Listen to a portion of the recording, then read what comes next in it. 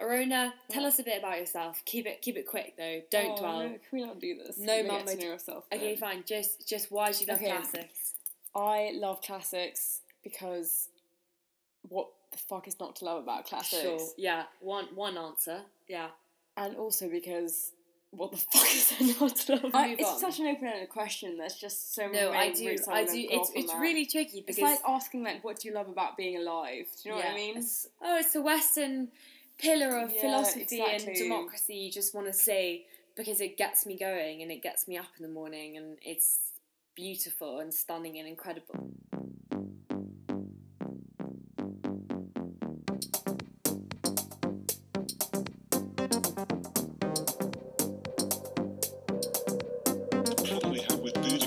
We have the Alexander Romanus. Story tells us those are Greek values. What we also call the animalisation of the slave. What happened to Sparta? To become the hallmark of Greek genius.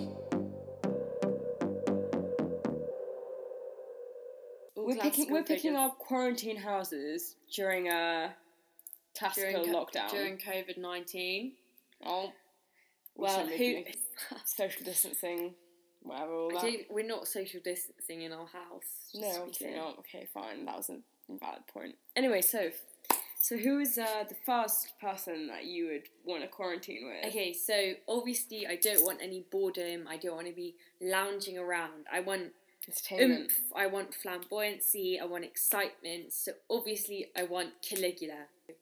Was he a great emperor? No. Definitely not. But he was a little soldier boot, and from a toddler he was embarrassed. He was a mockery of the other Roman emperors, and I think that's why he grew to one of the most biggest legends ever. Like, he would get bored in the gladiatorial games and order his soldiers to throw into the arena a dozen of people from the crowd, and he got everyone involved in totem, allowing them to truly participate in the games held in the Colosseum, which I slightly rate. He had temples built in his honour. He even intended to have a statue built of him, Ron. Tried to attack Gaul, and it didn't work out, so he decided to fight the sea. I also remember when he made a horse. Incitus, his consul. Yeah. That was classic. No one's quite as good as his horse, just to mock the Senate. Yeah, you can't argue with the fact that he would be highly entertaining. Thrashing the sea. But could you put up with him being a bit crazy? Like, who knows what he would do? Maybe he would make you a horse. Well, it depends what you view, mental illness is at. Because clearly, just like we might say in the next 50 years that Donald Trump had a mental illness, maybe gives him some Neds, some sertraline. True. And that's why I would actually have Apollo as my first roommate. God of medicine. Exactly. He would be very... Yeah, I like that. Go on. With the medicine side of things, especially in a kind of plague situation... Absolutely. He would be fantastic. But not only would he be able to take care of all my health needs, he can provide music, Oh, yes. And as your episode, Liar and a Liar... Great podcast. If you guys haven't listened to that, I really recommend. No worries. Tune in. But yeah, we've got musical entertainment. You've got someone who you don't really want to mess with. I feel like he will add a lot of spice into your life. I feel like he's the kind of guy who will drop hints about the future and kind of keep you on edge. That is so him. That he is the god of medicine, and he also calls that legendary plague in the beginning of the Iliad, which then caused Agamemnon, the absolute wanker. It made them show how amazing Achilles was, that he was the best. I actually read Achilles' song the other day. Have you read that? I really think you should read that. I'm not really sure about that song. It basically says that Achilles hadn't fought in battle before, and the Iliad was his first battle. Oh, I don't believe that. Which I didn't agree. Although I actually haven't heard of many other cases of him fighting, do you know what I mean? Are there any... I know, well I think that's what Madeleine did well, but also him and Patroclus were so close, like had sex loads, were as close as they come, which I really like. Do you remember that, like the Troy version, the Wolfgang Iliad, where they were cousins? Brad Pitt? Yeah. Which was just stupid, in my opinion. I'd be interested to hear... I feel like that was a lot of PC from the 21st century, do you know what I mean? But it was just... Oh, do you think... Well, of course. They didn't want the gays. They didn't want the gays. But there was a bit of hinting. You know what you should watch?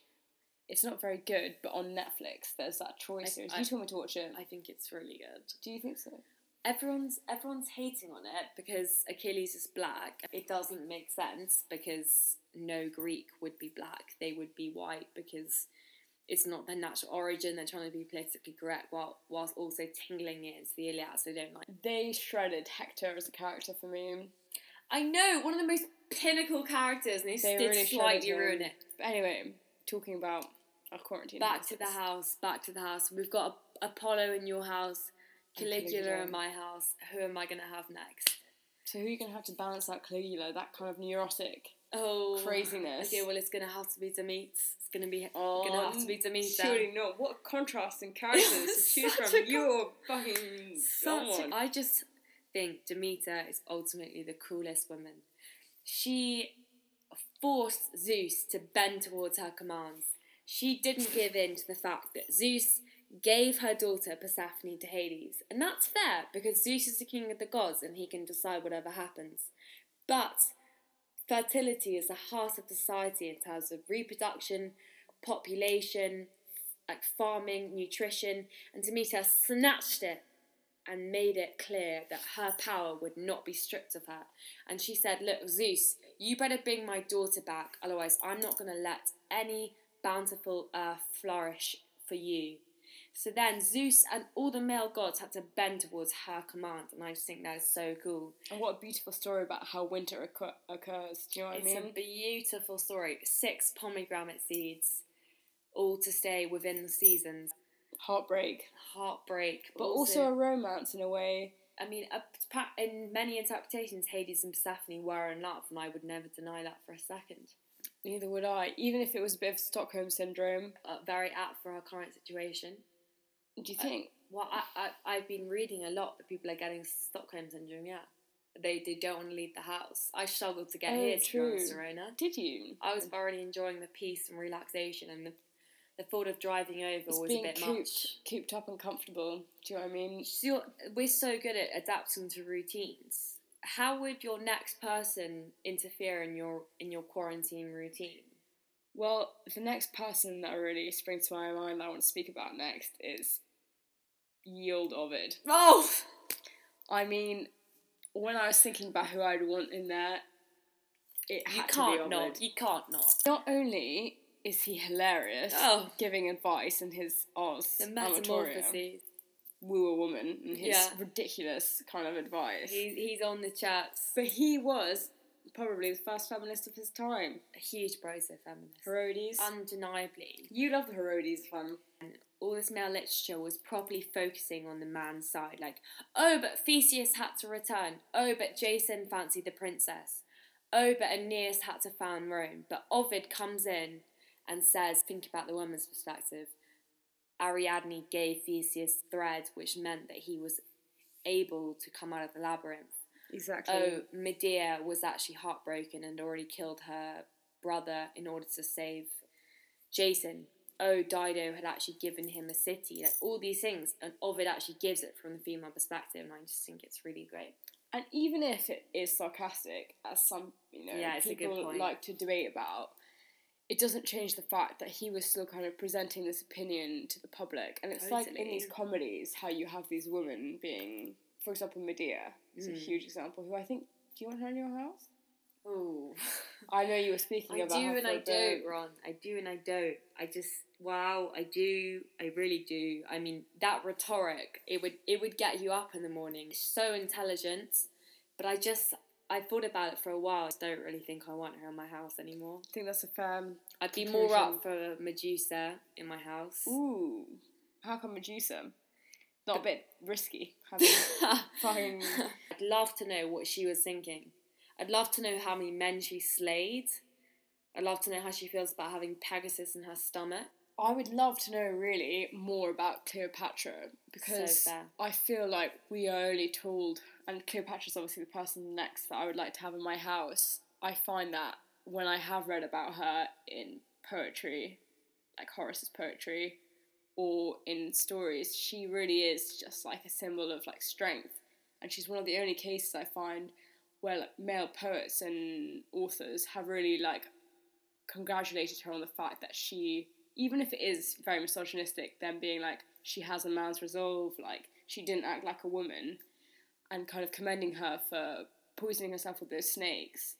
It's such like awesome thing to be recorded. So true. Whether it's true or not that she killed herself with snakes, the fact that like I reckon she did. I reckon she did too. I hate Shakespeare's perspective that like she killed herself over the love of Mark Antony.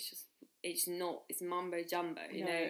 She wasn't that petty, do you know what I mean? Like, that's boiling women down to just their emotions. Like, she killed herself because she couldn't bear to see her empire ruined. Like, it's classic. Like, she came over to Rome and she was so intelligent. Like, she was learning Latin and Greek from an early age. She killed her brother. Like, she wasn't into incest. Fair enough. She wanted some action from Mark Antony and Caesar, which is totally, I mean, from the coins, I would. I didn't have more to say, but you did. More so Mark Antony than Caesar, to be honest. Caesar was not so much. A bit slimy. Yeah, a bit slimy, a bit too interested in crossing the Rubicon. Yeah. So many of these interpretations, like Cicero talks about her coming out of her boat to go see Mark Antony. Apparently she used to stay with Caesar in his back house all the time, and they absolutely abhorred her because they were so concerned that she was ruining the Roman Empire and she was manipulating her, like, because the pharaohs were so invested in dictatorship that Caesar would then invest himself in this dictatorship, and that's exactly what he did. So they basically blamed that on Cleopatra when he crossed the Rubicon and continued to avoid the Senate and that kind of thing. So I can understand their perspective. At the same time, I totally get why you'd want Cleopatra in your house. She 100% was a massive babe, and she was a leader, and maybe one of the first iconic female leaders. Speaking of iconic females, I feel like, Soph, you've got to have another one in your house. Have you got enough? Of course, Circe. Do you like your pagan witchcraft? Who the hell doesn't? Don't sit there and pretend like you're I fucking love devoid of my pagan it. Yeah, I mean, the witchcraft, I mean, turning men into pigs. I just, like, she's been a bit of a legend in the witchcraft department. The daughter of Helios, completely exiled by all the gods, went off and did her own thing, lived on her own land. She's been depicted in so many different ways, both as a negative figure and also as a positive figure, but only classic positive figure recently, and that goes hand in hand with feminism, is actually the fact that she was depicted negatively because she overcame men, turning them into pigs because they were fundamentally rude, denied her xenia. I think her sorcery was really cool. I'm really into it. She's really completely unrivaled in her powers, do you know what I mean? Like, they didn't stand a single chance. Like, you rave about these great male heroes, and in the face of, like, a female who's dedicated to her practice, unless you're being turned into dolphins by Ovid, then I don't think it does. And Pentheus being ripped up by his own mother. Exactly, God, that's one of my absolute favourites. That's why I just can't imagine life in a house without him. Yes, it's so fair. I'm thinking you have a man up your sleeve, Ron. Well, I do have a man up my sleeve, of course, and you know what, in a way I was torn because I thought I had a bit of a male-heavy house, and I really wanted maybe Andromeda in my house. Oh, that's quite niche. Maternal, sweet, whatever, but I had to stick with Pericles, because you know what? Of course. I want that kind of cultural drive, I want that love of the arts, I want that golden age of Greece, and I feel like Pericles would have obviously given me that. Wasn't as obsessed with war and warmongering and all that kind of, like, toxic masculinity that seems to be really, like, exalted and praised. So true. And he actually, you know, he was clever, but in a way that he wanted to benefit the legacy, not for its victories and for its cruelty, but for its greatness and for its appreciation of the arts and for its dedication to the gods.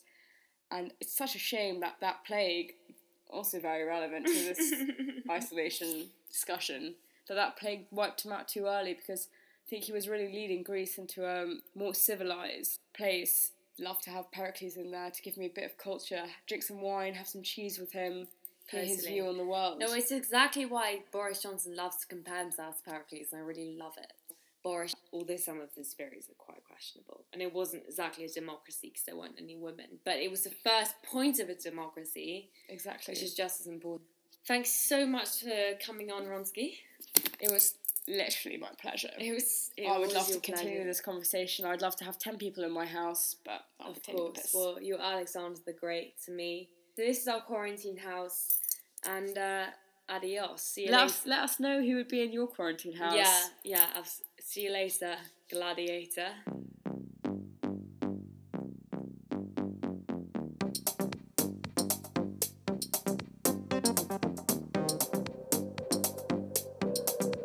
The problem we have with Boudicca is that we call him the Alexander.